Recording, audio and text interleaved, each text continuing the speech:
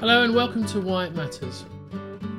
This is a podcast for leaders who know that relevance is a moving target. I'm Michael Goff and I'm the Strategy Director at Spark Studio. This is a collection of interviews with leaders who are passionate about something that is being overlooked. Sometimes that will be a brand, a product or a service, but it can also be an idea, something that has lost its value for many. And to re-express relevance, you need someone with vision. You need to think so carefully about what it is that makes you different in terms of your clients, and speak to your clients and ask them, because they'll give you the answers and you can create your copy around that. So a lot of the time I interview clients to find out their story and how they benefited and what their experience was like before, how they felt before they met the advisor, what the advisor did and how they feel afterwards. According to the Money and Pension Service, 1 in 3 UK adults say thinking about their financial situation makes them worried. And 24 million UK adults don't feel confident managing their money. Financial illiteracy is a real issue in the UK, and there is a fantastic opportunity for financial advisors to communicate clearly, concisely and compellingly about the difference they can make. So in this episode, I speak with Faith Liversedge, a marketing consultant, about why financial communication matters. Welcome, Faith, to Why It Matters. Lovely to have you with us. Thank you very much, Michael. Lovely to be here. Just to start off, give us a bit of context. Where are you based at the moment? What's the view out the window? Where in the world are you? I'm in Edinburgh and it's really, really sunny for once, so it's lucky. And yes, so I've been up here for a while, but I'm originally from Hampshire. So no, I really love it up here. It's lovely, actually, compared to living in London, where it was very, very kind of complicated and hard work and not earning very much money. I moved there just after graduating and I thought it would be very glamorous, and it was the opposite. So fantastic. But no regrets. You stayed there and have enjoyed it ever since. Wonderful. yeah. And you're involved in, you run a consultancy with financial services. Is that right? Tell us a little bit about that. Yes, so I work with financial advisors, so small one-man bands, larger companies, also providers and fintech companies. So I provide website services and content marketing for them, and also consultancy. Brilliant. And how long have you been doing that?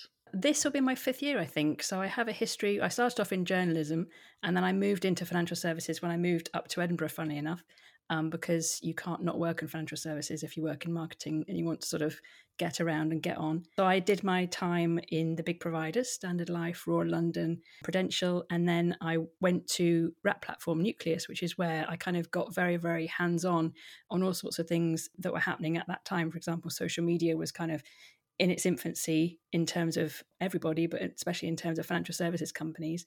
And because Nucleus was a relatively small company and it was a disruptor and it was fairly new, it could be quite challenging with those things and try things out and use things that didn't have to go through compliance in the same way that you did with big providers. It was much more fast moving and much more reactive and responsive.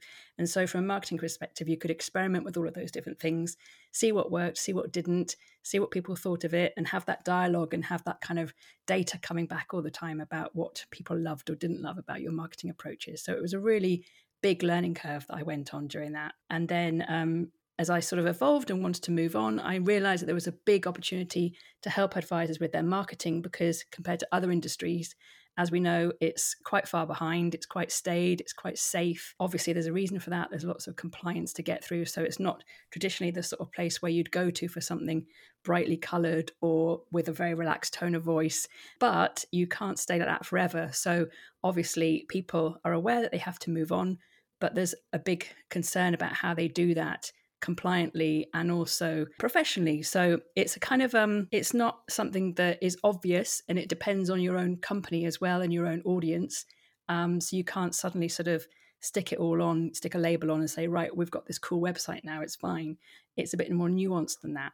So that's what I help people to navigate, so that they're not throwing the baby out with the bathwater, trying to do the equivalent of dad dancing and trying to sort of get down with the next generation by using the wrong language or using the wrong stock photography, or not doing that stock thing where everyone just uses the same images of people on the beach and talks about your lifetime goals and all of that thing. So there's different things to it, and it's I don't think it's an easy thing to navigate. So I help people with that and help them to feel comfortable and in control of their message. What are the common assumptions that are held within financial services about brand and marketing? I suppose the advisors think that it's not their kind of forte. It's probably opposite of what their skill set is all about. Just as it is for me, I'm not a numbers person, but I'm very creative. And for them, they're creative. Obviously everyone can write, but unless you sort of write every single day, it's not your favorite thing to do, and you don't have time. Lots of people worry about the right imagery to use. There's all sorts of things because it's not something that it comes easily to people who are looking at financial plans and doing that part of their role. Yeah. So, and also I think there is a bit of skepticism around how much this might cost and what they're actually going to get. Because when people think about marketing, they think about big agencies with big budgets and, big drinks cabinets and leather chaise lounges in the office and things. And you sort of wonder, well, where is my money actually going? Yeah. And in the past, I think the reason for those big budgets and those perceptions was that you could actually get away with spending a lot of money and not really give much return to people. So before we had all this data that's available now, we were just putting posters on the sides of buses and things and hoping that people saw them, but you would hardly know once that person came through your door whether they'd seen that bus. It's really hard to kind of trace it back to the cost. And now it's completely different, but I don't think many people are aware of that. So I think that's maybe something that's holding them back, and they feel a little bit intimidated about it. And, like I said, it's not their kind of forte and they don't really know what they're looking for. Yeah. And also it's really subjective. So lots of people will start off by creating their own logo, get a friend to do it, or a family member, and it's what they like. But it might not look professional. It might not stand out. It might not really sort of cater towards their audience, because lots of people are kind of so into their own business and got their head down that they're looking at it from their perspective rather than their end client's perspective. So there's a lot of complications where you get this personal preference thing for things you really like. And I suppose the challenge that I come across a lot is to kind of free people from that and to try and explain to them that it's not really about you. Of course it is to an extent, it's your business, it's your baby, but you also need to consider the context of where that logo and that website and that message is sitting. And also, more importantly, the end client that you really want to get in front of. What are their problems? What's their current situation? What are their perceptions? Those are the things that you need to be thinking about more carefully than whether you love the color pink or, all of that kind of stuff. So it's quite a personal thing that you have to navigate sometimes with someone when it comes down to taste. I think certainly in our experience, we've worked with a few financial services businesses, and I think there's also most of the businesses grow through some level of word of mouth referral. So there's an assumption that, well, the word will just get out that we're good, and therefore the inbound inquiries will come. And actually, almost that it's not quite a traditional sales route, but it is that sense in which we just need to do a good job, word will spread, and that will grow. And I guess that would work to a certain extent, but it always plateaus, doesn't it? There's the sense in which if you then want to push on from a growth point of view, you've actually then got to think about, well, where else can we create that awareness? And also, if we are largely a referral business and reliant on referrals, how are we using our brand to maximize how that narrative gets told and what we say about ourselves and how we inform that referral so that the inbound inquiries become a kind of quality lead rather than just a kind of waste of time. That's it. Yeah, it's really important at the moment because there's lots of stats that have come out regarding the last 2 years when we've been in this pandemic, and lead generation has been an even bigger challenge for advisors. But then on top of that, you've got this really kind of unbalanced demographic where you've got a lot of advisors' clients are very elderly or of the older generation, approaching retirement, post-retirement. And there's this big need to connect with their children in order to not lose that wealth when those clients die off. So that's why there's two kind of different things at play there, kind of forcing the need to create some kind of strategy that isn't just reliant on word of mouth and referrals. And that's another really good point about the fact that because this industry is so different and it is reliant on word of mouth and referrals, and it is reliant on 1 or 2 or 4 or 5 long-term clients, leads a month, let's say, it's not mass market. So when we were talking before about why people worry about marketing, it's because it's a completely different beast when you're talking about financial services. You're not looking for thousands of likes or thousands of hits or thousands of email opens. You're looking for consistency and a quality conversation and personal content that stands out, that connects with the right people. And it might be a very, very tiny group of people, but that's more effective than trying to appeal to everybody. Yeah. And if you did appeal to everybody and got tons of hits, then you'd be filtering all of them out and you'd be wasting a lot of time anyway, because you don't want to work with those people. Most advisors want to work with high net worth individuals or people who are accumulating in that way. Yeah, and picking up that point about that sort of succession planning and the kind of management of wealth across generations, I guess one of the key challenges at that point is for the advisor to demonstrate relevancy of their services to the kind of next generation. And one of the things that's got me thinking about recently is just the reality of financial illiteracy that exists within the UK, that we're not really, certainly within the state system, we're not really kind of taught financial literacy. And I wonder whether there's a bit of an opportunity for financial advisors to actually set their stalls out as being a kind of essential provider of financial perspectives in order for them to demonstrate their value beyond just the kind of usual lines of providing a good performance and looking after the next generation's wealth. I think that also is helpful and plays well because there's a lot of obviously alternatives to investing that people can do that by themselves.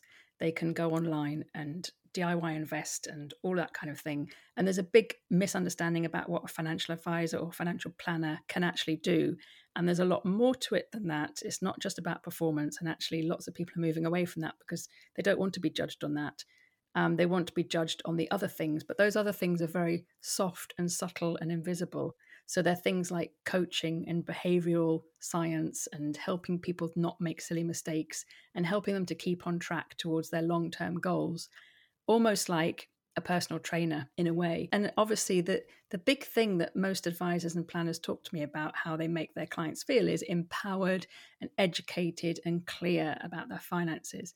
And this is to their demographic, which, as I said, is fairly old. So people might not even know that they can retire tomorrow because they just have no idea about their own circumstances.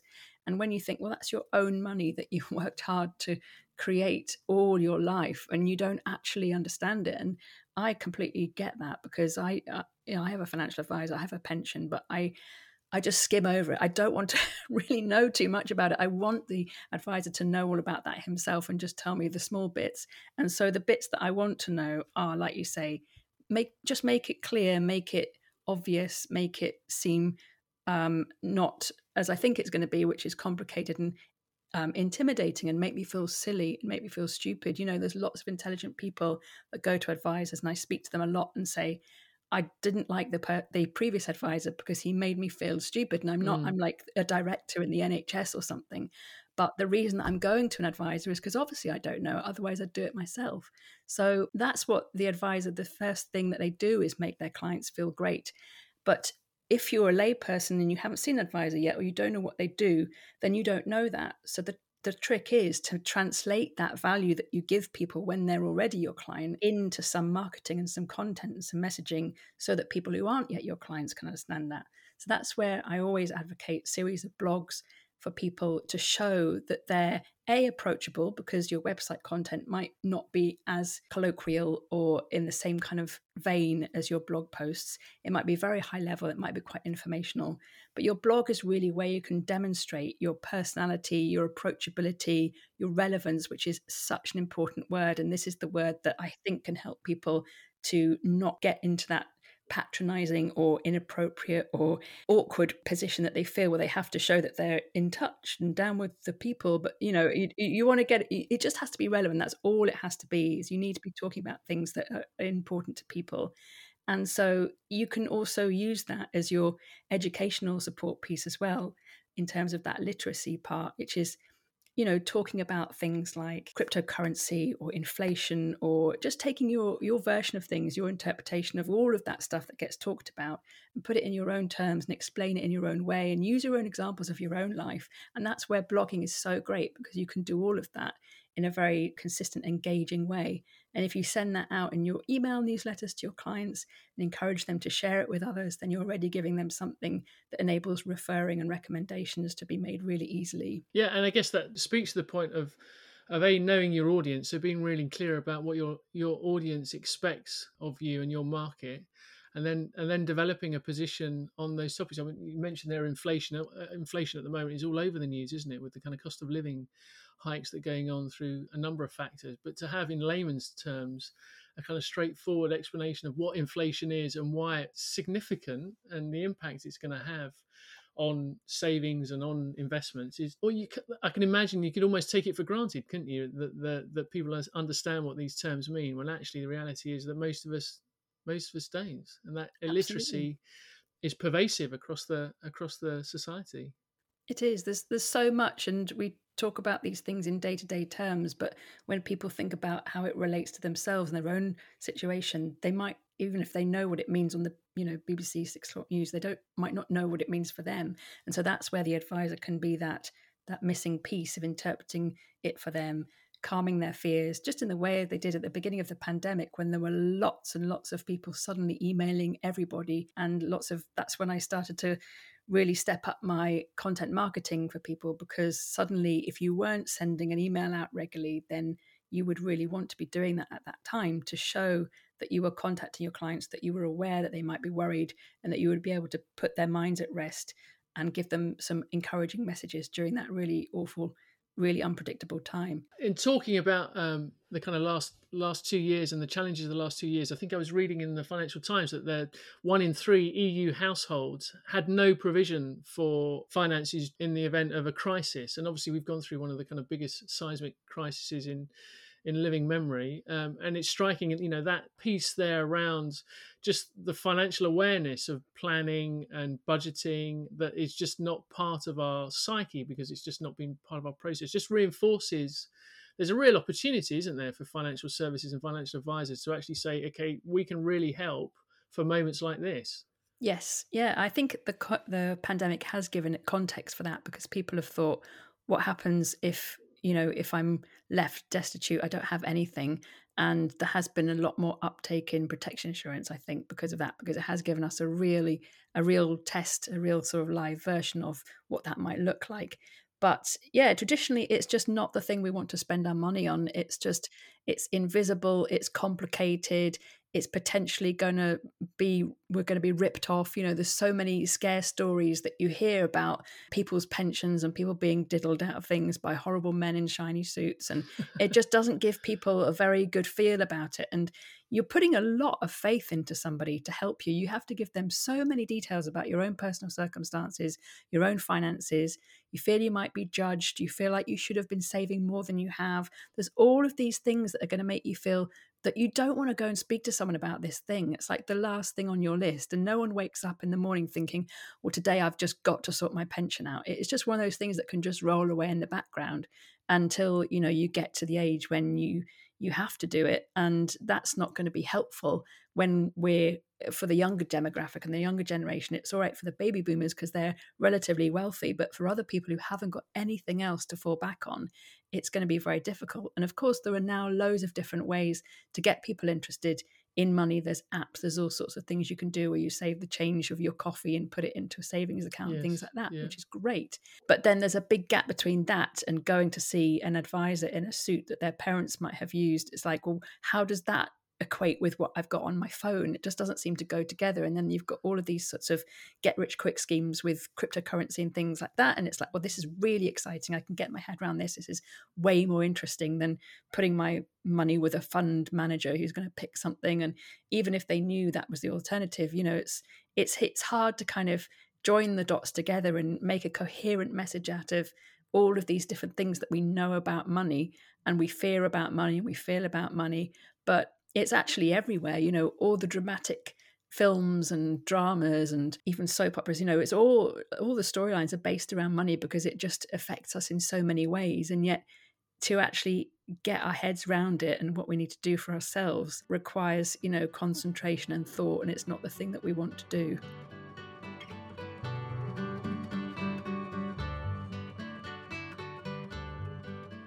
So what are the common pitfalls for marketing financial services that need to be avoided?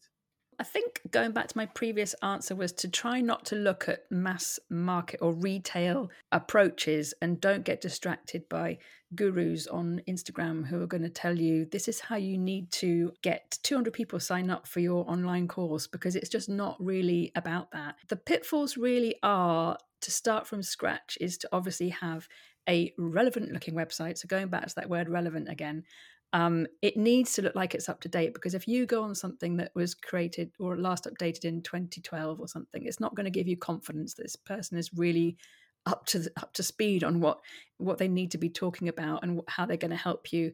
And also, the personal aspect of it is so key now, because we're so used to messages and marketing being personalized to us. This is what's really spoiled us. And so if you go onto a website and it looks like it's just something bland that's there to appeal to everybody, how am I, for example, as a self-employed business owner, going to imagine that this guy or lady who seems very, very removed and maybe slightly traditional and slightly behind the times because they've got a stock photo on their website, how is that going to make me feel like I'm going to be understood by them? So you've got to really, first of all, think about your target audience, and then think about how they're going to approach you and what their situation is going to be. And think about your website, because that's your digital business card. And then think about how you want that website to function. So maybe you'll be resting on your laurels with your referrals, and that'll be fine. But if you want to move on from that, then think about having a gated piece of content that's going to appeal to a prospect, whatever that might be. And it needs to be something that is really appealing. So lots of people have gated brochures on their websites that are just more about them and meet the team and things like that. That's not the place for that, because no one is going to search on Google to say, show me the team of my local advisor. They're going to put a search term in like, how do I deal with all these different pension pots that I've got? Like, what do I do? Where do I start? So that's the piece of the freebie that you want to give to people in exchange for their email address. And once you've got a list of prospects, then you want to start emailing them. So the email that you're hopefully sending your current clients, tweak that, send that to your prospect list, and then you're keeping them warm for as long as possible, because this is a slow burn purchase that no one's going to buy from you straight away or book a call with you straight away.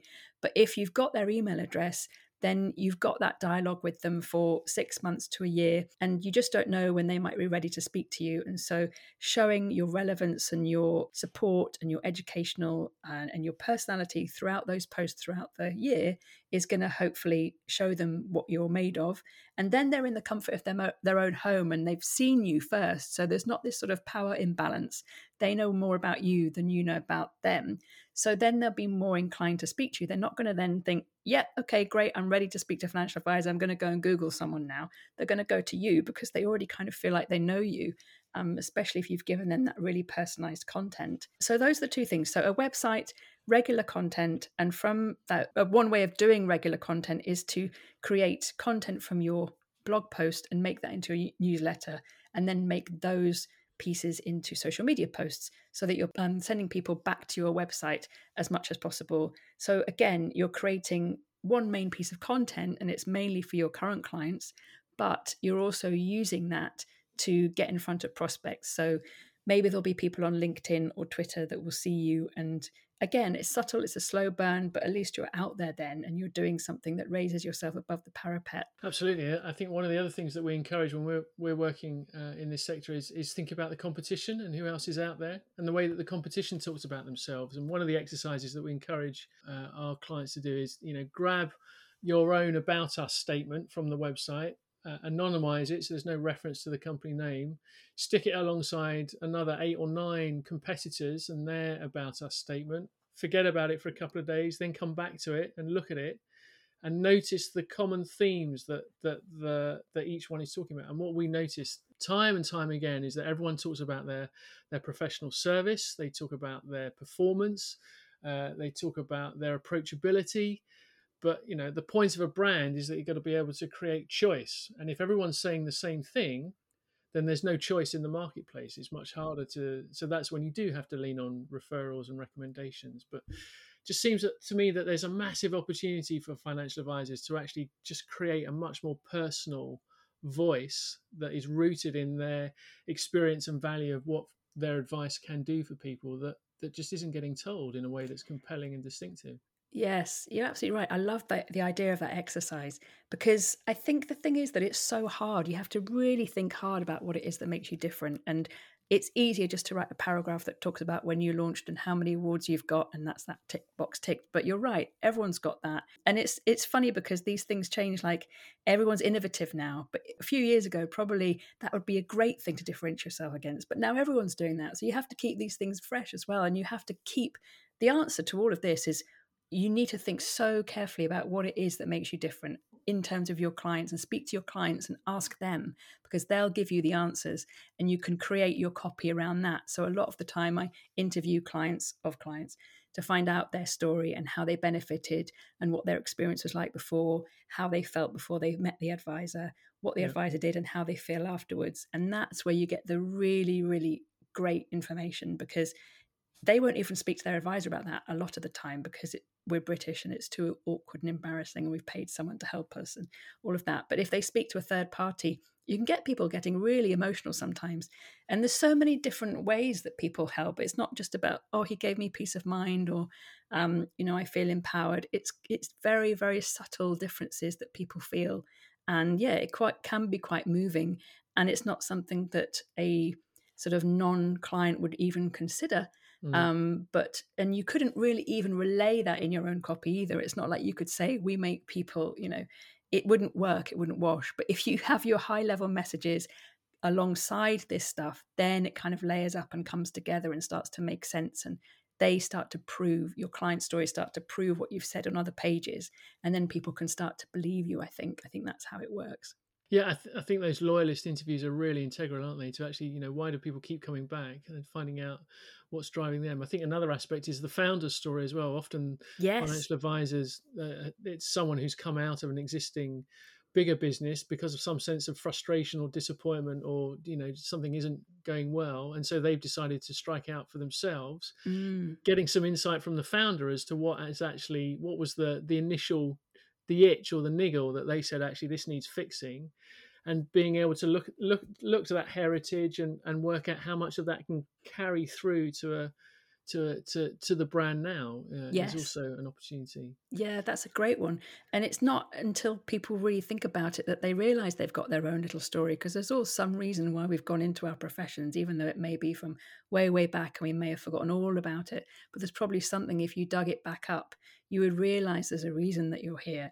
And so it's not just that you want to help people, which most people do. If you didn't want to help people, there'd be something a bit wrong with you. So you can't say things like that. You need to sort of back it up with something a bit more meaningful, especially in this profession, because otherwise people will think, well, why did you get into it? You got into it for the money, didn't you? So you don't want them to think that. So you need to counter it with your own story. And you're right, that's what people really engage with. And it's so difficult to come across, and it's quite difficult to get it right, because you don't want to go over the top and tell them too much. You've got to get the story just right so that it feels believable and genuine.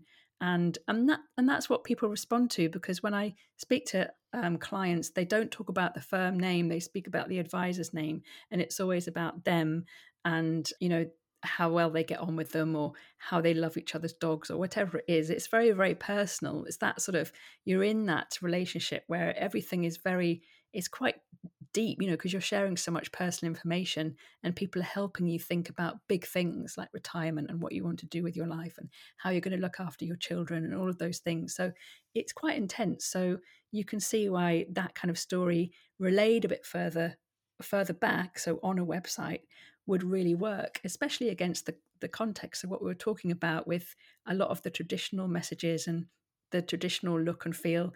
That's what's so great about this profession, because if you put a tiny slice of personality in all of that, you'll get noticed quite easily.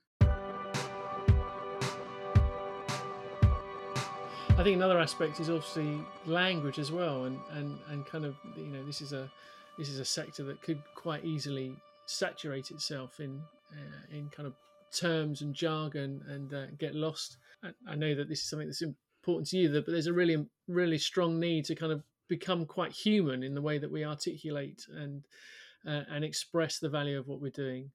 Yes, yeah, that's another fascinating aspect of it, because like, as with everything we've just said, it's easy to fall back behind these stock phrases because they've been signed off and used for years and years, and you don't want to mess with that. But actually, if you do break all that down, you think, well, what is it we really want to say? And it is hard work. It's hard to get to that because I know myself, if I'm in a rush, I'll just stick a phrase down or, get me to the deadline. But does it actually mean anything? It's really, it's so easy to just put things together that don't sound very believable or engaging. And if you can, explain those things, break it down, then you'll stand out so easily and get people's attention and help them, and they'll really, really value it.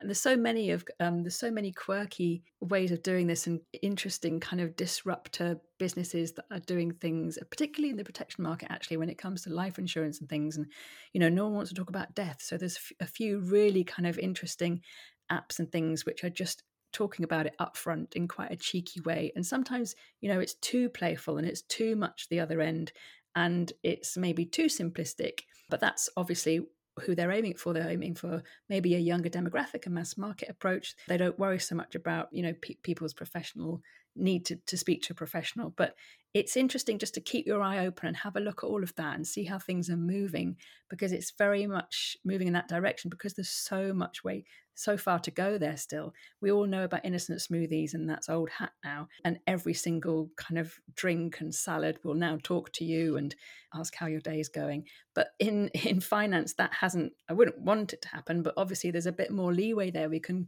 start to break it down and be a bit less stiff upper lip about things, and everything will still be okay. So I think that's where it's quite interesting, because it's still all to play for in that space. Yeah, it's ultimately about shaping life aspirations and life goals. There really does need to be a place where you can be very human in the way that you talk about what you're doing. I guess another sort of adjunct to that is the kind of the explosion of brand purpose and business purpose that's just happened over the sort of last 5 or 6 years. And obviously there's ESG happening across the financial services sector, particularly in the investment market. Have you seen that sort of focus on sustainability and impact starting to trickle through into the sector? Yes, that's another really interesting area. That's a way that lots of people are niching down into being experts on that. And it's been helpful with COP26, making it super mainstream. Even 12 months prior to that, it was seen as quite a niche thing, and now it's a lot more mainstream. And there's so much more that's on TV about how to live better, live more sustainably. And so you can tap into all of those mainstream messages and make it seem relevant. That's what is really interesting about things like that. So yeah, things like the pandemic, COP26, inflation, all of those big themes you can use to your advantage if you're a financial advisor, because you can make it seem like you're relevant, which you are. And yeah, it's very interesting because, again, I didn't even really think about what my pension might be invested in. And speaking to clients who, have specifically said, I don't want to invest in tobacco because my husband died of lung cancer or something like that. And you can suddenly see how this becomes so much more engaging and interesting to them. And they can think about where their money's actually going. And all of these things are really advantageous if you kind of use the messages that go along with them to really explain what it is that you're doing. So that's why it's an interesting space, because there's all of these things that you can tap into that really do bring something potentially quite dry to life. Yeah, and it kind of brings it to life and makes it real in the everyday, doesn't it? Because I think maybe that's also another way for engaging a kind of a younger audience is thinking about the whole sustainability approach. Great. Just a final question then, Faith. We've got this little section at the end of our podcast that we call Worth a Look. Is there anything that you've watched or read or listened to recently that you think would be of interest to our listeners? I'm obsessed with Succession at the moment, so I'm watching that. Yes. I'm halfway through season 2. It's just fascinating to watch something that's so full of evil people. When you're watching it first, you think, I don't know if I can cope with this, and then you get used to it very easily. So it's very nice to be immersed in that and just to see how bad it can really get. But it also makes you think about how realistic this all is. So it's quite something. There was an exhibition I was going to recommend, actually. I haven't been to it yet, but it's something along the lines of how we are going to be living in the future. And I think it's a physical kind of representation of what our living rooms might look like in the future when it's all, Interesting. Yeah, I think things like that are really interesting because everything's changing, and things that seemed very out there a year ago, and now what we're all doing, especially now we're in this kind of digital remote first world. We're all becoming very much more aligned to that than I think any of us ever kind of predicted. So I'm kind of interested to see how that might pan out in the future, and how we all retain our humanness but within this very, very automated world. And do send the link, and I'll put that in the show notes. So if anyone's interested to find out more, they can look it up. Thanks so much for your time. It's been lovely to have you on Why It Matters. Really appreciate your willingness to come on and chat. Thank you very much for having me. You've been listening to Why It Matters. Why It Matters has been put together by Sparks Studio, the brand and design agency based in London. To find out more about us, visit our website at sparks-studio.com. Join the conversation on Twitter and Instagram at #WhyItMattersPod, or get in touch with me at whyitmatters@sparks-studio.com. Thanks for listening.